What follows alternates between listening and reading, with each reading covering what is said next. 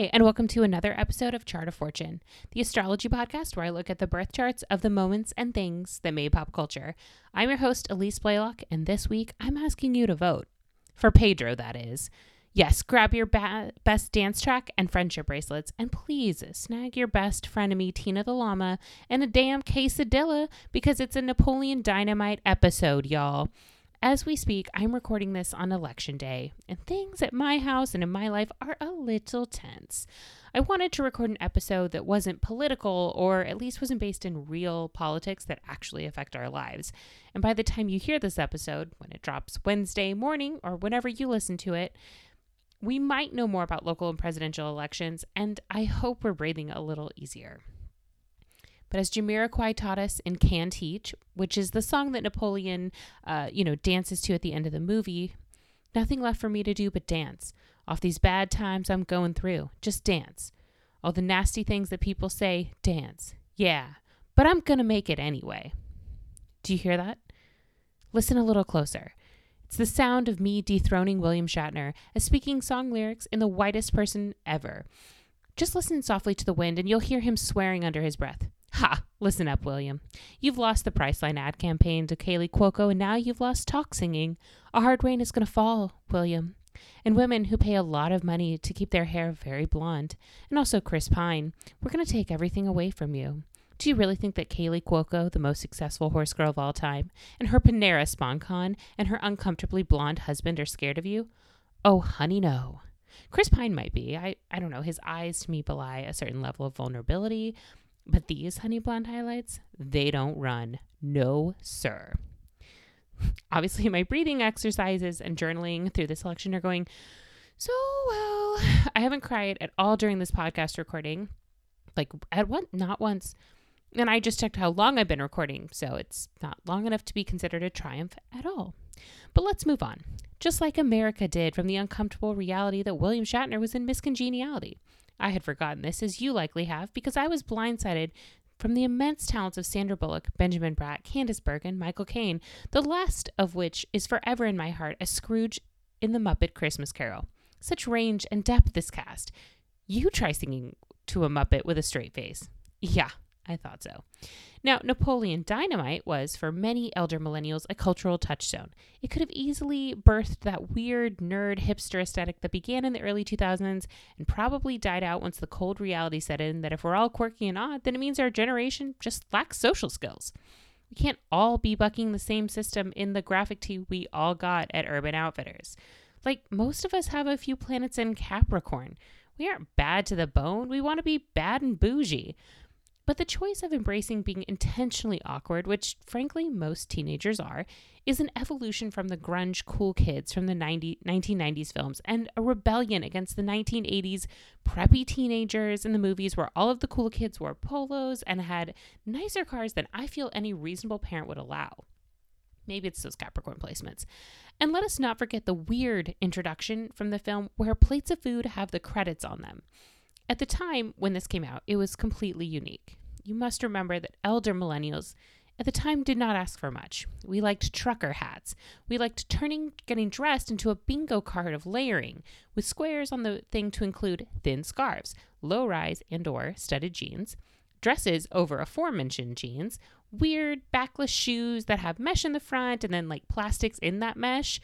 I don't really know how to explain them or what they're called because I've literally probably spent time in therapy trying to forget them.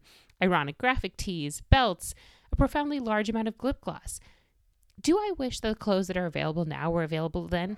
You know, I do, but life is fucking cruel. And if you're not rocking a miniskirt that had ruffles on the bottom alongside a coordinated cami and bolero, then life in 2005 felt even crueler those days. This movie was a revelation to me personally. I went to an all-girls Catholic high school, and most of the people I went to school with had known each other since kindergarten. Yeah, let that sink in. I basically knew no one. And in this, I thought, I'll run for class president in freshman year. And I totally lost. And if I know now if I could tell myself what I know now, it would be that I should have ripped off Summer's speech from this movie and tell those girls I would make a great class president because I promised to put 2 new pop machines in the cafeteria. And I'm also going to get a glitter Bonnabelle dispenser for the girls' bathrooms. Anyway, I think it'd be a great class president. Then that might have won me the damn thing. Being someone who has still lost many a lip product to the washing machine, I did not have Lancome Juicy Tubes or MAC lip glosses back in the day. I did have those Bonnabelle lip smackers, and I get to feel a certain sense of superiority now to the mean teenage girls who did have the Lancome or MAC lip gloss. Oh my God, such a great lip gloss, I imagine myself saying. I'm sure all those animals they tested on look just as good and self-important and smug as you do. Now, in this scenario I've created in my head, I swipe my lips with a Dr. Pepper Bonnabelle lip smacker, the perfect scent and color for fall, and I walk away confident in my life choices. It's yet to happen, but this movie is about the high school experience so many of us had of being weird, having uncool interests or hobbies, feeling on the outside of the experiences of those perceived popular kids. Maybe we felt listless in our small towns, and whether or not they were small, it probably mostly felt like they were uncomfortably small at times for us. There were only so many things that we could do or be or weren't able to do or be. The social hierarchy, the expectations from others in our life. I mean, sometimes you want to eat chips all day and talk to babes online, or draw pictures of ligers, which of course is the offspring of a male lion and a female tiger. So let's get into the birth chart of this movie. I was able to find that the movie was filmed in Preston, Idaho in July 2003. If we're trusting IMDb, and you know what, in this case we are, filming began on July 8th, 2003. So Napoleon Dynamite is a sweet little Cancer sun. Indeed, they have a Cancer stellium with their Sun, Mercury, Venus, and Saturn all in Cancer. So they care about their home, their family, those close to them. And as we know, the USA is a Cancer. That's the Cancer sun sign is their sun sign. And it seems like this is a uniquely American experience of high school. I say this because when I showed this film to the Belgian exchange student living with us, I don't really think it landed. He's a continental European, so he had no idea what to do with Napoleon's terrible perm. I believe these were outlawed by the EU long before they had come of age. Also, real talk, the dude had no idea who Haley Duff was, and he has no knowledge of her illustrious TV movie career, and I'm pretty sure he doesn't own her cookbook. So, cultural immersion experience was a fail. Now, in this birth chart, we have an interesting moon trine Mars, and the moon is in 7 degrees of Scorpio, and the Mars is in 7 degrees of Pisces, both water signs. So we're kind of adding to that watery, emotional energy after talking about that Cancer sun. But this moon Mars trine, to me, speaks to a certain confidence, right? Like the moon rules our emotions, Mars rules our actions, they're vibing. It's a confidence of a chart holder, and I think it's really exemplified by how this movie plays out. The characters in the film who, are confident or, capable of, liking themselves do the best, right? Napoleon dancing to help his friend, unabashedly leaning into something he loves. Pedro running for office. Deb, selling bracelets and working really hard so she can go to college. Kip and LaFonda choosing love in an ever-darkening world. And even Grandma for taking her dune buggy into the desert, even if it meant pricking her coccyx. The characters that we see who, feel inhibited or feel like they have to, cling to these archetypes that are really present in high school, the popular people, right? Uncle Rico, Summer, they're ultimately not as successful as the characters who dare to live their life uninhibited and in appreciation of who they really are. This chart also has an exact Venus-Saturn conjunction with both planets in 4 degrees of Cancer, so more water signs.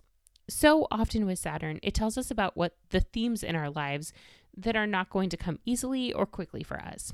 Saturn, in a word, is restrictive. It causes delays. This conjunction with Venus, which is typically viewed as a benefic planet, so a planet that has, good things to offer the chart holder, and Saturn being a malefic, so something that inhibits the chart holder, makes me think of someone who actually is maybe ahead of their time. Hear me out. Venus is the planet of values. It's the planet of aesthetics. It's meeting up with Saturn, who's like harshing their vibe. Saturn, you fat lard, stop stifling the vibe. Even just reminiscing about the cult phenomena that was the Vote for Pedro shirt after the movie, or how that 80s style that kind of is present throughout the film definitely made its way to other fashion trends in the early 2000s. The movie was in a league of its own when it came to the aesthetic it was presenting. And also, if you need to relive the glory days of the Vote for Pedro shirt, I have included an incredible Vice article all about it in the show notes. It features someone I know, and I thought it was really well written. The final aspect in the birth chart I'm going to talk about is the Jupiter-Neptune opposition, where Jupiter, the planet of expansion, so unlike Saturn, Saturn restrictive, Jupiter expanding, is in 19 degrees of Leo. And Neptune, as we know from our previous episodes, is a planet that rules films. And this is in 12 degrees of Aquarius. To me, these two planets being opposed points to the fact that the film is going to be a commercial success. And it's interesting, though, because we have these two placements, and it really speaks to the fact that the film only cost like $200,000 to make, and it later went on to gross $44 million at the box office. None of that money includes the money that they made from the aforementioned shirts or, items, anything related to the movie that sold like as an aftermarket item. But this aspect, I know what you're thinking. It's an opposition. So like, it's not all fun and games. This isn't a sextile. It's not a, conjunction or a trine. There's got to be a dark side. And this is what I think it is. This aspect is highlighting something the movie pioneered, which we now call the Napoleon Dynamite problem. It is not a math problem because I would not be here for that. But, well, maybe it is. Okay. Quirky films are really hard for algorithms to understand. Basically, they don't know how to categorize it when there are other movies involved. For example, if you are watching Netflix and you opt to watch a movie like the Lindsay Lohan classic Georgia Rule, the algorithm looks at that movie and thinks, okay, there are certain things about this film that you might like. Maybe it's that it's a family drama, or a movie with a star-studded cast, or movies where the main character has to go home. Or maybe you just fell asleep on the remote and that's what happened. But a film that doesn't contain a traditional plot structure or well-known stars or themes makes it really hard for an algorithm to recommend anything else to you besides movies that are also quirky. I do want to add a quick note on the film premiere, which happened during the Sundance Film Festival on January 15th, 2004. For this secondary chart, we're going to use noon as the birth time, which we always do when we don't know when things start, and Sundance, Utah as the birthplace for this film premiere chart. So often when we talk about film premieres, there are not going to be a lot of changes from when the original filming chart.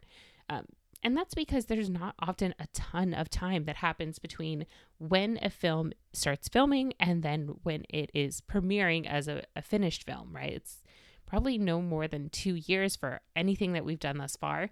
It would be super fun, though, to find a movie that does have a long length between when it was filmed and then when it ultimately premieres, because I think we'd see a lot more movement in the chart. So there'd be a lot of planets that have then changed signs.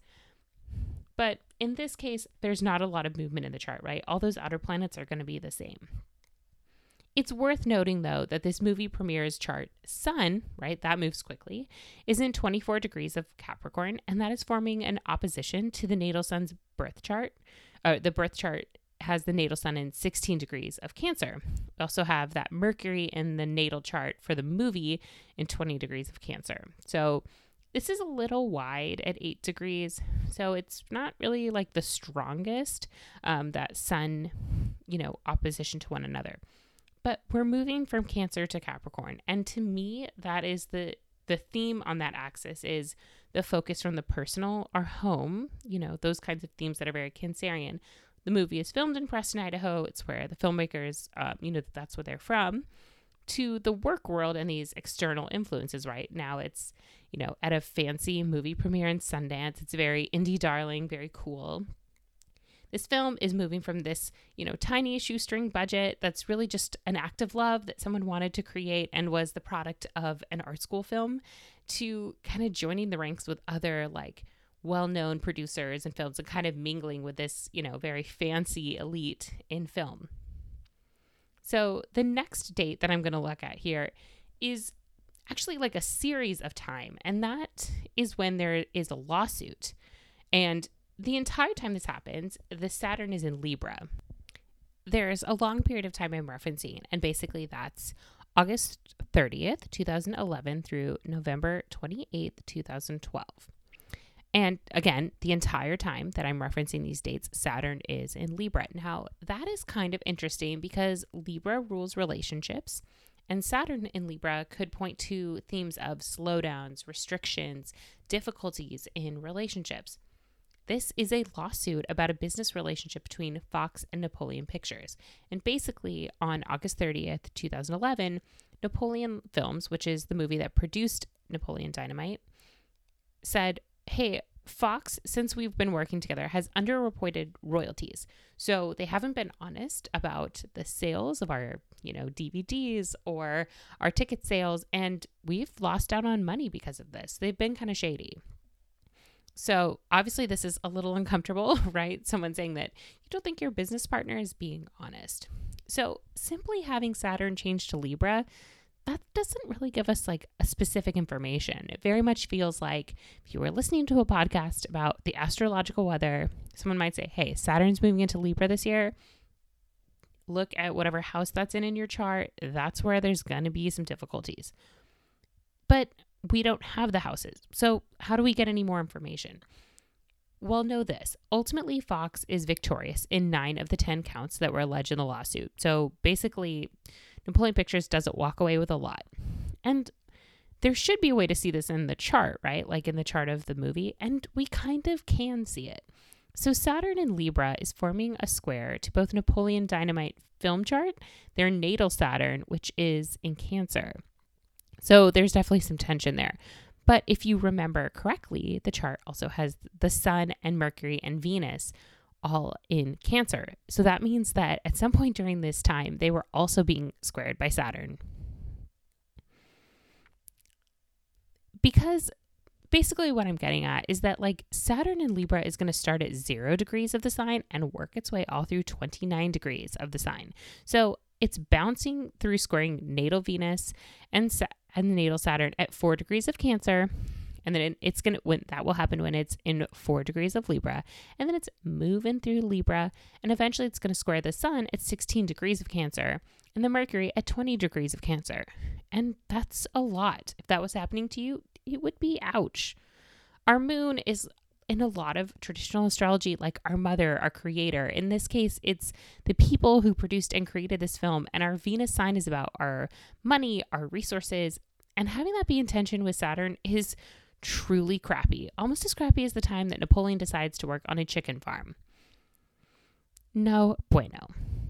Okay, now Wikipedia was kind enough to remind me that at one time there was a short-lived animated series of Napoleon Dynamite, and that is the last date that I'm going to get into for this episode.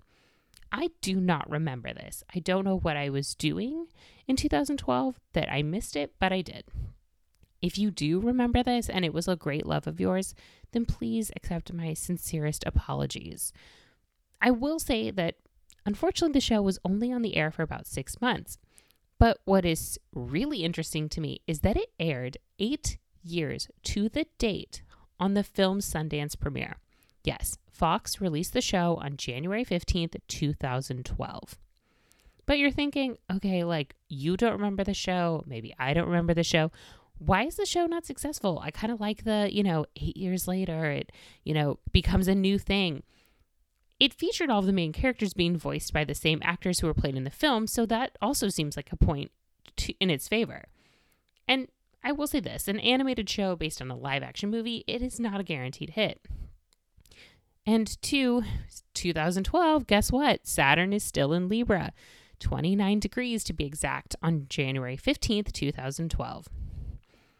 And it's very much squaring that natal Mercury in 20 degrees of Cancer. We talked about it briefly with the lawsuit, and you know what? It's still happening here.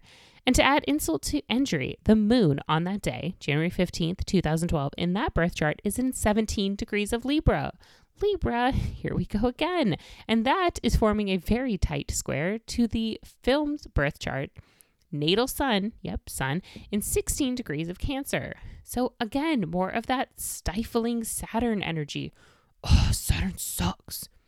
Okay, I will never do a Napoleon Dynamite impression again. But Saturn stifling the Mercury, which is the planet of communication, while the moon ruling our emotions and parents is in tension with the identity of the movie. So while there's never been any public comment, and this is pure speculation, it could be that the people who created the animated show, it wasn't a similar vision to the film. There's that moon emotional and Sun, they're not in sync. There's tension there. That could have been a contributing factor. I'm closing out this episode with yet another, oh my God, it's a sequel announcement. Anytime I do a movie that seems as though it was made at least 15 years ago, it seems inevitable that in doing research, news will have surfaced that there is going to be a remake of some variety in the works. Mostly, this makes me feel like some kind of ancient hag researching movies I knew and loved when I was but a young hag. But it also feels like movie studios are becoming the equivalent of pop culture grandparents. Okay, you remember, maybe you've had an older relative who remembers you being 8 years old, and then they assume that you still deeply enjoy the same things you did back then, regardless of how much time has elapsed. Like movie producers, I still really love animals and colorful band-aids and slime, but I'm like in my early 30s, so I've gotten a little more nuanced in my thoughts and preferences. Like, for a while I wasn't really as existentialist. I didn't really like wine or scary movies or understand throw pillows. Younger me, she was missing out. Yeah, she was acting like hot shit because she had a caboodle and bike shorts, but she didn't have a damn clue. Now, here's where I break your heart, because if Wikipedia is right, this is the film plot for the sequel. The film centers around Pedro and Summer, who have since, stopped feuding, married, and have several children and opened a bakery with one another. Kip achieved his dream of becoming a cage fighter, and me, I'm not feeling it. As with all of these supposed sequels, only time will tell if it comes to be. And if they do make a sequel of any of the movies I've covered on this show, please rest assured that I'm going to be looking up that chart and discussing every last juicy little aspect. So whether you have nunchuck skills, bow hunting skills, computer hacking skills, remember that everyone and everything has a chart of fortune. Whether you have nunchuck skills, bow hunting skills, computer hacking skills, remember that everyone and everything has a birth chart, but yours is a chart of fortune. Thank you for listening to Chart of Fortune. If you like what's happening here, I'd love if you'd subscribe and leave a 5-star review. Just think about how cool you'll seem if you liked this podcast before everybody else does. If you have questions, comments, concerns, or anything else you want to share with the class, please email me at chartoffortune@gmail.com or message my Instagram, which is Chart of Fortune. A huge shout out this week to What's on Your Mind, who gave a 5-star review saying the political episodes were amazing and give me hope. If you leave a 5-star review, I will read it on a future episode. Just think of the shameless promotional opportunities that await. Until next time, bye.